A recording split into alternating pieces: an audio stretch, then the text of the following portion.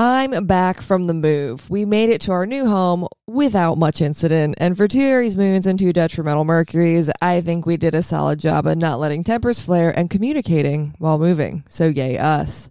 If you're signed up for my mailing list, then you know that my books are closed for the remainder of 2023. You guys are like lightning with the bookings, and I can't tell you how grateful I am. I've met with a few of you already, and it has been so fun and such a pleasure. And if you booked in either November or December, then I cannot wait to meet you. Even though my books are closed for the remainder of 2023, they're going to open again promptly in January of 2024. So you won't have to wait long. I also have a webinar on the lunar nodes in early December that I would be delighted to see you at. I'm going to be talking about Rahu and Ketu and what they mean and how we can use them in transits and in natal charts. So if you're wanting to learn more about the lunar nodes, the celestial dragon, so to speak, then consider signing up and coming to the webinar. Even if you aren't there at the time of the live video, I still send everyone a copy of the recording afterwards. So don't worry if you're in a different time zone or you can't make it. If you still want that webinar video and PowerPoint presentation on the lunar nodes, then sign up for that. All of my other services like poems and tarot readings will still be in stock throughout the year, so there's no waiting restock period with those. And just a really big thank you to all of my patrons for supporting me while we got through the move. You guys rule.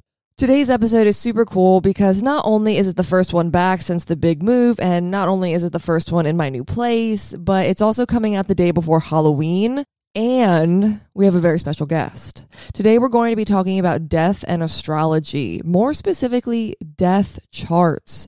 You know about birth charts, but what about death charts? A death chart is when we take the passing of someone and use the astrological timing as an event, sort of like how we do when we do elections for businesses or weddings. Someone's death chart can show how their leaving this world impacts us, how we can heal, and what life was like for the person at their time of passing. As a practicing Stoic and sort of practicing Buddhist at this point in time, I think you guys all know my stance on death. I see it as the one thing that binds us all as humans. It's inevitable and it's not to be feared. We can't cheat death, nor should we try.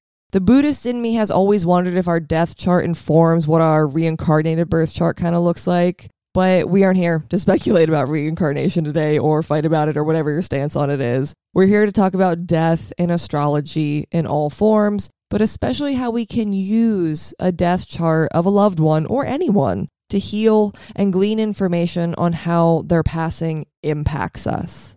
Now, our guest for today is someone who I consider somewhat of an expert on death. And to be an expert on death, I think you simply need to have experienced it, been around it, and then actually gone through the process of moving forward after it strikes.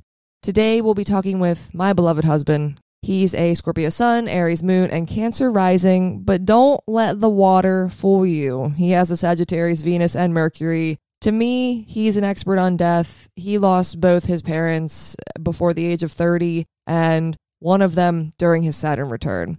He's had friends taken from him too soon, and he's just had a lot of experience with it and had a lot of time to also contemplate it. So buckle up, because you're about to hear two philosophical Mercuries explore the intricacies of life and death.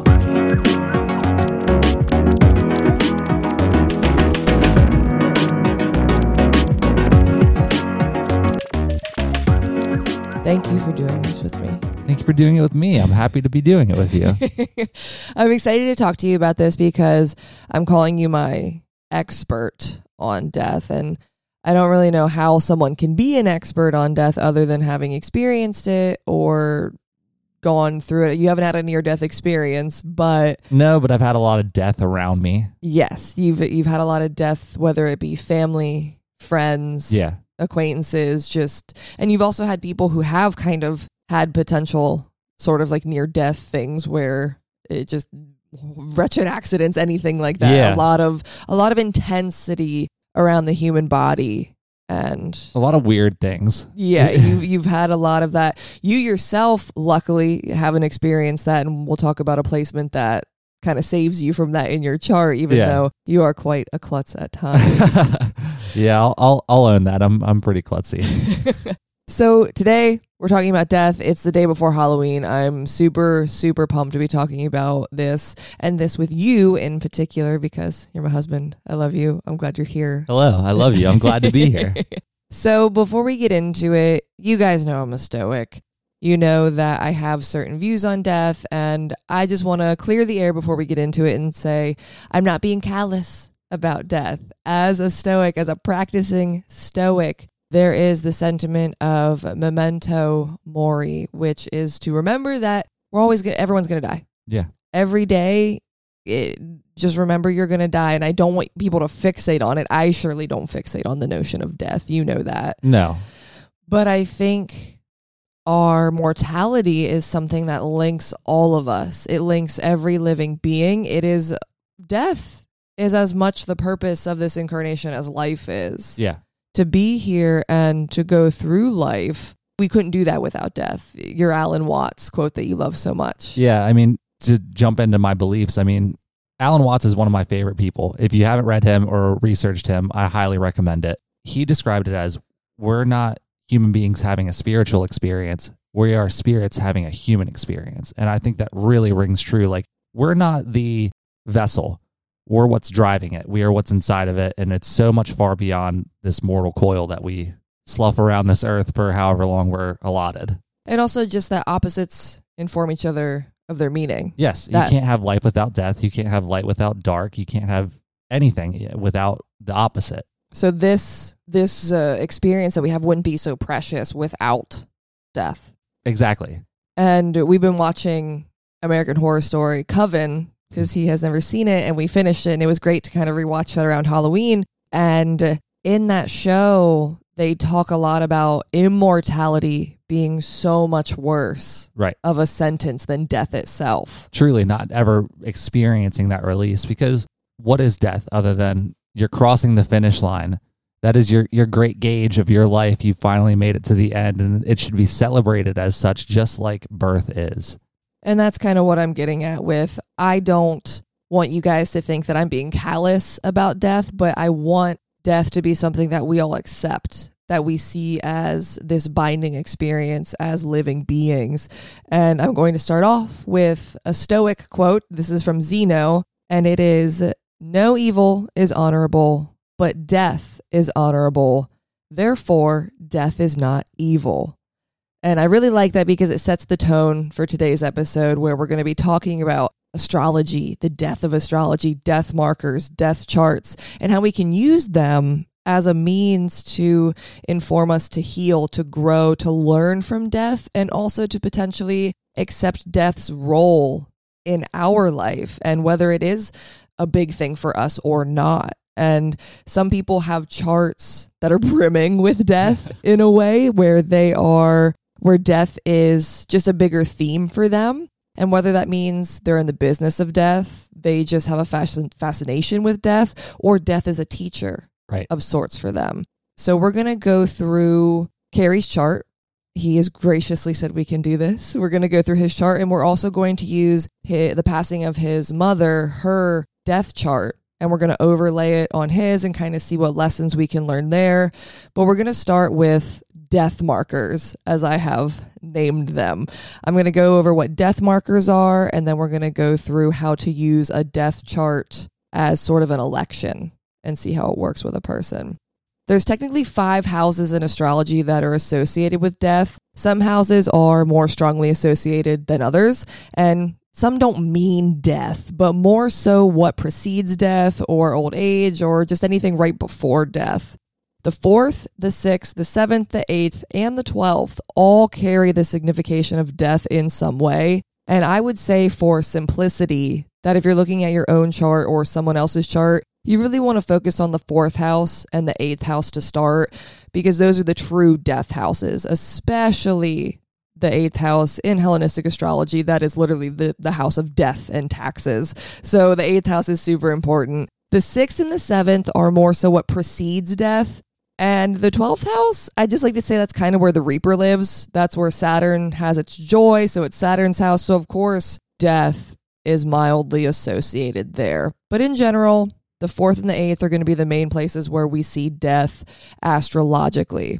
Again, some natal charts are brimming with death significations. I've had clients where they have a lot going on in the eighth house, and some of them have to do with owning funeral homes, or death is a fascination of theirs. And these people are going to experience a lot of death, the business of death, or again, just have an interest in the macabre. Great word. It is a very great word. I do enjoy that word. So let's take a look at your natal chart and give an example of how I'd go about looking for death markers. And then you can kind of give me your commentary on how you've experienced that placement in relation to death, if at all. Sure. Okay. So we're going to start with one of my favorite parts of your chart. And there's a lot that I like about your chart because I like you. I hope so. But immediately, the first time I ever looked at your chart, I saw that you have Mars exactly conjunct the ascendant. Now, that's not death per se, but people are going to be oddly aggressive towards you. It's not things that are going to kill you.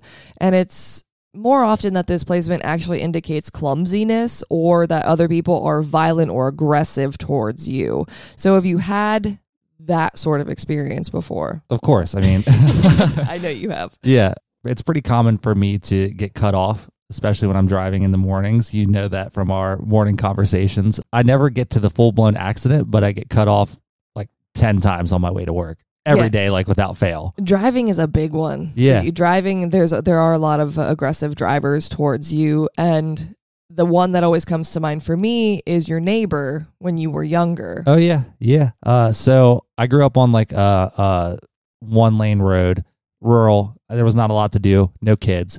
So, what do you do as a kid that you don't have anybody around you? You go play in the woods, play in the field, go walk the railroad tracks. One day, I was walking down to the railroad tracks, minding my own business. I heard a gunshot. Not uncommon for around me being a very rural area, but it sounded very close. So I stopped for a second, and I heard 3 more consecutive gunshots. And I started to look around, and as I turned around, I saw my neighbor who was across the street walking away from me. I was like, that's a little odd. So something told me to just go home. So I went home. I told my parents what had happened. And sure enough, like less than an hour later, like 3 or 4 police officers showed up and were next door talking to him and ended up arresting him that day. So I didn't really think anything of it until I got a subpoena in the mail to go to court. And it was in that court trial that we found out he had tried to shoot me, which is pretty wild. That was always, as soon as it like linked up for me immediately, like the astrology room, it was like, oh, your neighbor tried to shoot you and you have Mars on the ascendant. Yeah, it's like 13 or 14 years old, just trying, almost getting shot by your neighbor. Yeah, and that's for no other reason than just like, well, yeah, I don't know, he just like did it. I wasn't like a bad kid, No, you were like the sweetest kid, the most mild-mannered child. Having Mars on the ascendant doesn't so much mean death, but maybe things that could cause or bring about the proceedings of death and injury that could. Well, that goes along with breaking my ankle twice, breaking my leg once, even just a year ago. Yes, the clumsiness that comes with having Mars on the ascendant could bring about the parameters of death, I'll say. Yeah. You also have Mars in fall, and it's also in the bounds of Jupiter, which is a really auspicious placement, and that does help soften the harshness of this placement, which I am personally glad about. It never gets super bad. So the actual death markers in your house, let's go to the bigger ones. You have a decent, not a super packed 8th house, but you have some heavy hitters in there, and one of them is Saturn. So having Saturn in the 8th house, that is death creating hardship and being long or drug out for some reason, and just really understanding the life-death cycle deeply and knowing that there's more than just this physical world. So can you tell me what kind of your beliefs about death are? Yeah, I think I summed it up pretty well with that Alan Watts quote of, we're not humans having a spiritual experience, we're spirits having a human experience. Mm-hmm. I do believe that we should celebrate death the same way we celebrate birth, because it is two sides of the same coin, essentially. I didn't always feel this way. I had my own struggles with that, especially with like the death of my father. I've been tried and tested in this, and it's only reinforced it in the last several years. Yes, and I probably mentioned this in the intro, but you lost both of your parents at the age of 30. Yeah, by the age of 30, both of my parents had passed. Yes, one before and one at the age of 30. One at the beginning of my Saturn return and one just after my Saturn return ended. Yes, this is why I say you are my expert on death, because you have experienced, again, these heavy things. It's not just acquaintances, but people very close to you have passed. And I remember when your Saturn return started, I said, this is the year that your dad's probably going to pass away. And I want to say that having Saturn in the 8th house does not mean in your Saturn return that someone's going to die. I know Cary very intimately, and I know his chart very intimately. So I was able to make that prediction. If I looked at your chart, I could probably also make a prediction on that. But his and the way it's set up and the events in his life, his Saturn return heavily dealt with learning about death and also transformation. Now, Saturn gives off big father energy as well. So when I saw that in the 8th house, I definitely made a note, okay, this could be about the death of a father figure, or again, creating hardship around death and death that is very long or seems like it's being drug out a lot longer than it should be. And would you say that's accurate, at least surrounding the death of your father? Absolutely. So he was in hospice 3 times. He was in very poor health leading up to his death, preceded by years of alcoholism and drug addiction. And it really, really drug things out, not for the better. Yeah, it seemed like you were always kind of waiting for that phone call or just wondering, when is it going to happen? It's not. There were countless trips to the emergency room or, just left wondering because it was years. Yes, it was years. And it wasn't like he was in hospice for 3 years, it was 3 times. 3 times over a couple of years, yes. Yeah, so he would get out of hospice and be like, I'm good. And then it just kept being this long, drug-out process. We always joked that he had more lives than a cat. And he actually, when he died, he wasn't actively in hospice, which is the crazy part. Yeah, that is. I don't think I knew that. Yeah, he wasn't actively in hospice at that point. Oh, wow. Yeah, so your Saturn in the 8th house really creates this kind of longevity around death, which doesn't feel good to deal with. Yeah, it was like a long, slow goodbye. Yeah. And then one of your other placements you have there is Ceres. Now, Ceres, we just went over, she is the mother asteroid goddess. When I see Ceres in the 8th house, that tells me that someone is having to mother or nurture dying people or aid people through the transformational process, being a caretaker for someone who's dying or can't take care of themselves. It's likely that it's going to be a mother or a mother figure because it's Ceres, or just that you are taking on a mothering role for others and having to sort of do mothering things for people. Sure. So here we have both a mother and a father placement in the house of death and taxes. Everyone's parents die because we all die. But when I see placements like this in there, it can mean hardship surrounding those events, and those events even happening sooner than average. But with Saturn there, we know it was a more long, drug out process. So can you describe the nature, if at all, was there a mothering or caretaker aspect to anyone in your life? To both of them, really, both my mother and father. So I mentioned that they both had addiction issues. So it was difficult. With both of them, I felt like I had to almost raise them. With my dad, he was homeless toward the end of his life. So it was a lot of making sure that he had food, that he had some form of shelter, that he was getting the care that he needed. Even going into his hospice, I was the one that had to deal with that type of thing. When he passed, I had to take care of all of the proceedings, the funeral arrangements, all of that stuff. With my mom, she was an addict and her whole life and also disabled. For her, I was there every day that I could. I graduated early so that way I could start working more to bring in more money. I had to make sure she was taking her medications. I had to make sure she was going to her doctor's appointments. I had to make sure she had food and money and things like that her bills were getting taken care of. So I definitely felt it with both of them, more so with my mother, though. Yeah, it seems like with dad, you sort of gave him more strict boundaries and was like, I can't help you or, there was like a line, kind of a Saturnian line that was drawn there. And then with mom, it was more so, I have to take care of you now. Exactly. With dad, it kind of worked itself out that way, sparing a bunch of the details that aren't necessary. But with mom, I kind of I became de facto caregiver, I guess, is the best way that I can describe it. Yes.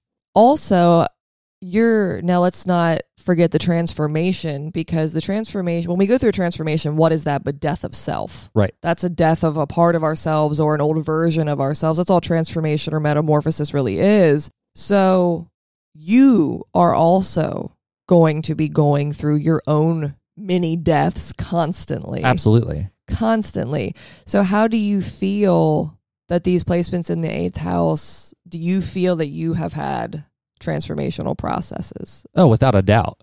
So when my dad died, I had already slipped into more addictive behaviors and hedonistic behaviors in my life, unfortunately. But when he passed, it really slipped me into full-blown alcoholism for myself, which is something that I never wanted to experience, and I almost vowed to never experience. But unfortunately, I inherited the genes that it took a hold of me. I am proud to say, as of today, I'm over a year sober, for 400 days sober, and that's from everything in my life. So I'm living straight edge. Yeah, we kind of take the Buddhist perspective nowadays, and that's one of the big precepts in Buddhism, is to not have any mind-altering, drugs or influences at all. So, and this is just going to be my plug, that if anyone is struggling with any sort of addiction or needs a resource to talk about that, Cary is a great resource, because not only has he been through it himself, he has had parents with addiction issues, and he has pulled himself out of that place after, being in his addiction. So if you want to go to the Discord, you can go there. You can sign up to be a Moon member, he pays for a Moon membership every month. He's $10 a month, baby. He's in the Discord. He would love to talk to you and, just be a resource there for you, just someone who's gone through it. Absolutely. So with dad, yes, there was a lot of sorrow, a lot of pain, a lot of trauma involved in his passing. I couldn't have been in a more different place when my mother passed, which was just in June. With that, it hurt. All death hurts, because you're going to lose someone that you care about. There's that finality to it, I guess is the correct word. But I was in a much better place spiritually, physically, mentally, where I could say, okay, this has granted me a release. I didn't slip into the woe is me, which I couldn't have been in a more different place. Yeah, you kind of pulled yourself out of the addiction and the victim complex that you'd been living in for so long. So long. And that was your own version of death. Yeah. That was you having to die and mourn that old person who you were, and then step into where you're at now. I mean, the person that I am now, if you knew me a year ago, you don't know me anymore. You know? You have another placement in the 8th house. So you have those two. You have Ceres and Saturn, and then you also have the lot of fortune or fortuna, which this indicates the fate and fortune that's bestowed without our influence. They're called lots because it's like a lottery. When your chart is cast, the lot of fortune doesn't mean, oh, that's where my fortune is. That's where my good luck is. No, the lot of fortune, fortuna, just indicates a big part of your fate. It doesn't say whether it's a boon or whether it's an obstacle. I mean, I can interpret that for you. I'm sure you can interpret it for yourself as well. You can interpret that, but it's just something that fate has thrown at you that is going to be integral to your life. So having Fortuna in the 8th house indicates that death is an important facet to the native's fate. Transformation and allowing parts of yourself to die and fall off, and not holding on, not attaching to certain facets of yourself, is going to be very important to the native's fate. So for you, allowing yourself to change and transform, and allowing yourself to go from being young and vowing to never do something, and then falling into addictive patterns, and then coming back out of them. Yeah, I'm a better person for going through it. Yes. I could say that. I'm a more fully formed human for having gone through it. So those are your death markers. I'll say you also have Jupiter in the 4th house, which when I see Jupiter in the 4th house, I think people think, oh, my family's given me so much money or this and that. And That's Yeah, right. That's not what I see. When I see that, I think ancestors. Yeah. And you are someone, I remember even first meeting you, talked about like family and ancestry a lot. Yeah. It's very important to you. It is. Whether your family does diddly squat for you or not, people with Jupiter in the fourth house are going to be very connected to their ancestors, their lineage in some way. So that's going to be very important. It's almost like when I see Jupiter in fourth house, it's like, okay, these people need to connect with their roots to gain goodness and wisdom. They need to be proud of where they've come from, no matter whether they were rich, poor, somewhere in between, doesn't matter. So it's a death marker in that way. That makes sense to me. It's more of a death marker in like a spiritual, ancestral way. So now let's get to death times and synastry. Cary, you know synastry because I've done it for us. Yeah. Our animals, our wedding, all of that. I've done a lot of synastry and electional things in our lives. So now we're going to take a look at the death chart for you and Mom. Sure. And we'll be taking the date, time, and location of her passing and using it as a way to see the effects of her passing on you, as well as the wounds and wisdom that it may incite. Because a death chart is just like any other election. It's like when I take our wedding day and I use it as an election and I put it over us, I see how our marriage, how that shapes us and how we interact with it. Yeah. When I take this death chart and put it over your chart, I'm looking at the same thing. I'm just looking at how does this death impact this person? You can do this with anyone who has passed. Basically, what you would do is take your chart, use it as the inner wheel, and then take the death chart and use it as the outer wheel. And you're going to look at the placements, where they line up, see where the energy is, and kind of what this death has given you. Right. What it has shown you, what it is teaching you, and how it's going to impact you.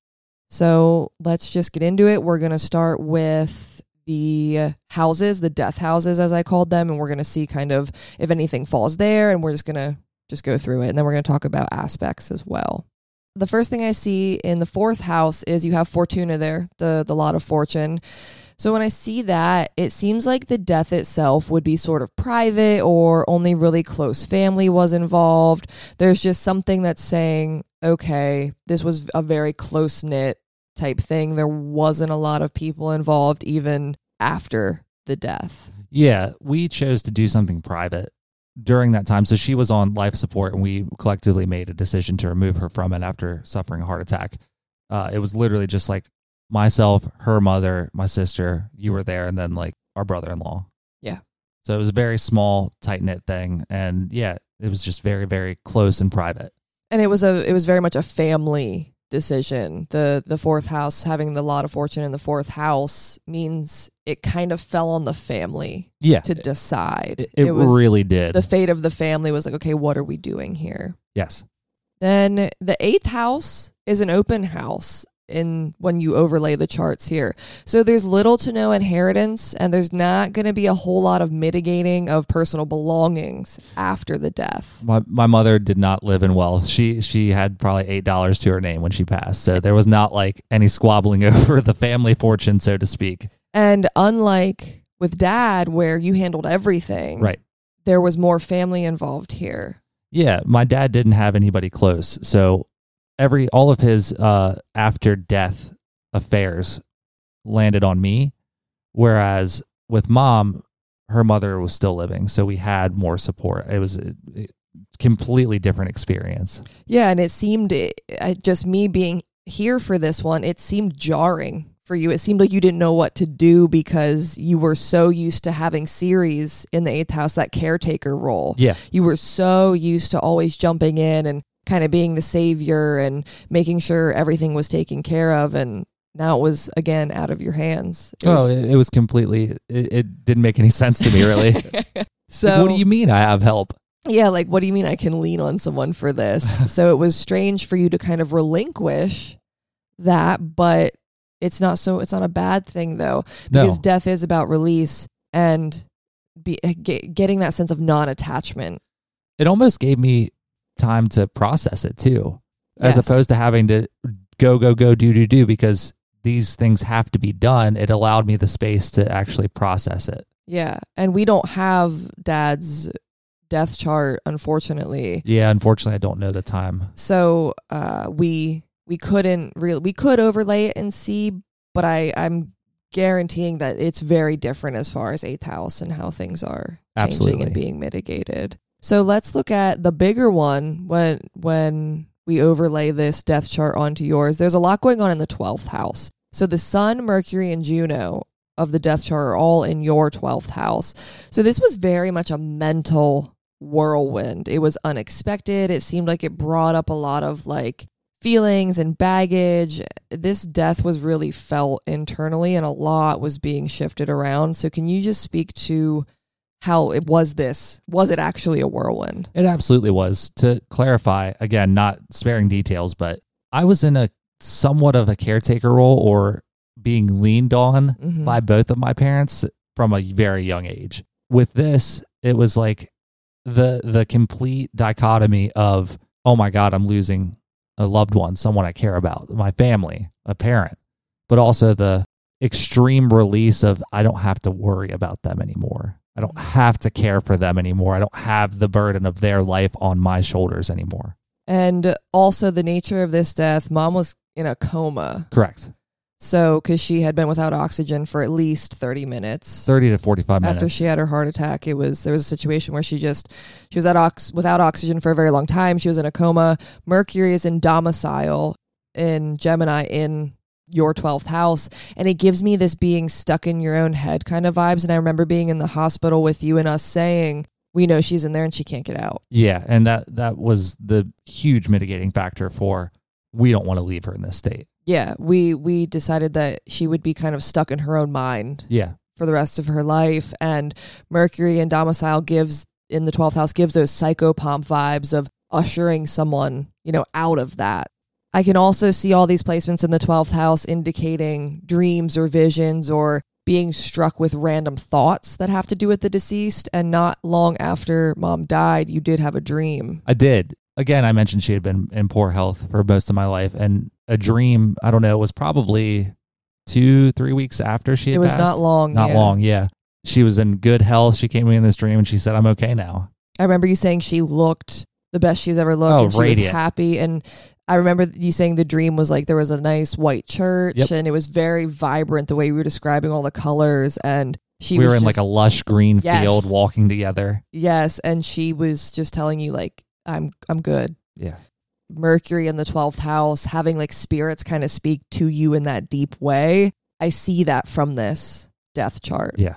And that's one of the beautiful things I think you can see when you're looking at death charts and overlaying it with your own is, will you kind of have contact with that entity, that spirit again? And yours definitely tells me that yes. And I know throughout the day, sometimes she'll just be like, oh, I miss Mom. And I'm like, you can always talk to her. I know she's listening. I know she's listening to you. I was just going to bring that up. How often do I say, oh, I miss Mom? Yeah, you're like, I wish I could call her. I'm like, all you have to do is talk because I know she can hear you. Yeah, that was such a big part of my routine was talking to her every day. I'd give her a call. If I didn't see, I saw her almost every day. And if I didn't, we were on the phone. Yes, you at least called her every day just to check. Even if it was a quick 2-minute call, you called her. She was deeply part of your routine. Yeah. Another thing with these 12th house placements are secrets, hidden things. So Mom probably took a lot of secrets with her as she left this world. She was a trickster. she was not afraid to pull off some grand scheme. Yeah, she was. She had a Gemini sun, and she definitely leaned into that, the trickster vibe, I'll say. But Gemini also has the signification of being a thief or someone who's very sneaky, and that can happen. Unfortunately, the trickster element of her persona manifested a lot in ways that fed her addictions. Yes, and that was the next thing I wanted to get to was the cycles of trauma and addictions are also just a huge theme with her passing because that addiction lives in the 12th house. Our mental world is the 12th house and the things that bind us. If you're into tarot, think of the devil card where the people are bound to the devil, but it's often by their own choices, own vices. Right. And having the sun, Mercury, and Juno all there. And not only that, but the sun, we'll get to this when we get to aspects, but the sun is exactly conjunct your Ketu, your south node. So it's almost like the core of her, like went out. It's the tail of the dragon. Yeah, that's the tail. Yeah. Look at you go. So it's like the sun is just like that light is gone. Yeah. But also those addictions are gone now as well. Right. You're slowly breaking those cycles of trauma and addiction. It's like I finally have all of my time and energy to myself. And we see that throughout the chart with the aspects. So let's look at those now. Juno of the death chart in the 12th house is trine your psyche in the 4th house. And this is the most the most exact aspect within the entire chart. So when I see that, it's transforming that generational addiction through marriage or commitment. And then also the death chart Saturn is trine your natal Juno, which adds to the serious tone of marriage and taking your own commitments to yourself and others more seriously. Absolutely. And that's something that I'm most proud of. And I know she was proud of me, was for conquering my addictions, for beating my alcoholism. It was also one of the things that I last said to her when she was on life support was, one of the parting promises I made to her was that I was going to live in a sober way for the rest of my life, and that I was going to love you for the rest of my life. Because truly, our marriage is the greatest thing that's ever happened to me, and we wouldn't be here today had I not gotten over my addiction issues. And having Juno in the 12th house, trine your psyche in the 4th house, that's just an extremely transformational thing, using that energy of our marriage and your commitments to self and other being me and just, our boys, our cat and our dog, and who's on my lap right now as we speak. Our family, because it's the 4th house, the family. You're transforming yourself and you're making this sort of promise to a spirit at this point. The way I looked at it was the most cosmically binding thing that I could do. Mom's death, and you can see that in the death chart, that it was just such a profound moment for you. Yeah. It broke some fetters. It broke some things that had bound you, and then you had bound yourself to something new and healthier and in a better way just for you. Yeah. Then another aspect that's very strong in these charts is the death chart psyche in the 5th house conjunct your 5th house sun. So this death really changed your outlook on who you are and the person you're becoming. Your inner core, it was shaken, but I want to say it was reawoken. So through my getting a handle on my addiction issues and who I am personally, it was a lot of shadow work, as you know. So it was a lot of coming back to my faith, figuring out what I believe in and who I am. And this almost gave me, it was like a proving ground. It gave me an opportunity to okay, well, do you really believe in this or not? And I can say strongly, yes, absolutely I do. Getting back into Buddhism and spiritualism, the teachings of Alan Watts and Alejandro Jodorowsky, it was all things that I had been really delving myself into leading up to this event. And the sun in the 5th house, that's just you also having a deep creative core and pleasure, creativity, sex, and then that psyche transforming that. That's you getting a handle again on how you indulge and hedonistic tendencies. Right. And now I just indulge by drinking a lot of coffee and hanging out with you and playing video games, and it's great. Another aspect in this chart that I thought was really prominent is the death chart series in your 3rd house, sextile Vesta, your natal Vesta in the 5th house. So having the death chart series in your 3rd house, Mom was a huge part of your day-to-day routine. Yes. We talked about stopping in to check on her, calling her, thinking about her in general, making sure she had what she needed. That energy is now shifted to your own Vesta, which is commitment to self. Juno is commitment to other, but this is commitment to self, and it's Vesta in the 5th house, which allows you to regain energy to put towards your own pleasures and happiness without feeling guilty.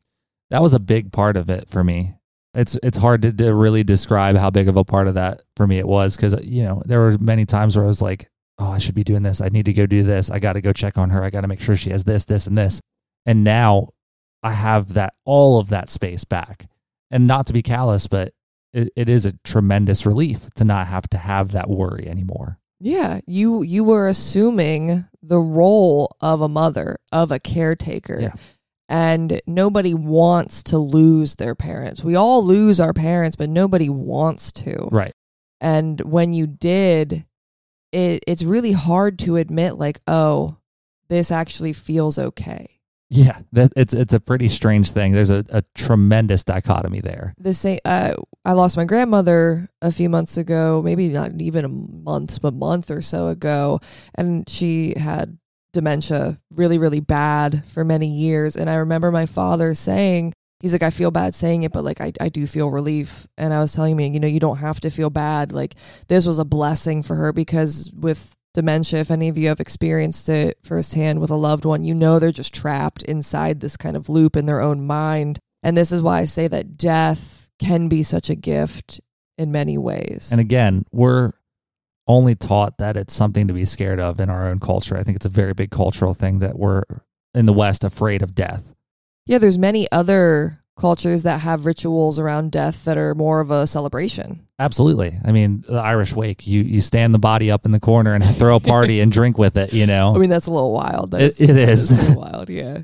And then you look at something as like the Tibetan sky burial, where someone dies, they read scriptures to it for a few days, and then they literally drag the body out into the field, reading to it and chanting to it all the way to let the vultures eat it and return it to the earth. But there's things called body breakers in that ritual that are cutting up the body and breaking the bones all along the way to make it easier for the vultures to carry away. But they're doing it in a like jolly fashion. They're having fun when they're doing it, because they want that spirit to feel comfortable moving on to the next existence. And it shouldn't be something scared of. It should be comfortable. Yeah. And everyone wants to go to heaven until they have to die. Yeah. Right? Is it? Yeah. And if you're in any sort of spiritual context, just think of your own spirituality or religion and what you believe. And usually death is this peak, this pinnacle that you're like, oh, I've reached it. But whenever we actually go to die, we're like, I don't want to die. Oh no, absolutely. One of my favorite quotes from Alejandro Jodorowsky, another one, if you don't know anything about him, Google him. He is like the supreme holy man. He wrote a book called The Art of Psychomagic that is life-changing. Which psychomagic is like my version of reality bending. It's using thought and like Neville Goddard type thought to really change your reality. Yeah. So the quote, and this was out of The Art of Psychomagic, is, if you have not accepted death, you have achieved nothing. Only acceptance of death delivers us from the thought of death. And that to me is pretty profound, of you absolutely have to accept it. And I would even change at the end of that sentence. You could replace the thought of death with the fear of death. Only the acceptance of death delivers us from the quote unquote fear of death. And that's a big Stoic thing, is we can't overcome death, but we can absolutely overcome the fear of death. Like the biggest materialistic thing. Like we're not our body. Like our body is our last materialistic thing of like, I don't want to get rid of it. Yeah. And I don't know why, because we abuse our bodies so deeply most of the time. We don't want to care about them until it's almost too late. Yeah, exactly. And then when it's time to release it, we're like, oh no, I don't want to go. But again, in all of these religions and these spiritual beliefs, usually there's something way cooler waiting. And this gets me to the notion of Buddhism with non-attachment. You should be pumped that someone is like, they're going on to the next stage of life. Yes, you can be sad. We're not saying not to grieve. Grief is important. Yes. Grief is extremely important, but it's okay to be like, it's like seeing your friend cross the finish line of the 5K or whatever that they've been training for. It's like, yeah, hell yeah, you did it. Also, like, I'm not going to see you after this 5K, which is weird, but like, cool, you did it. But you will when you run your own 5K. Exactly. When you run your own 5K of death. Yeah.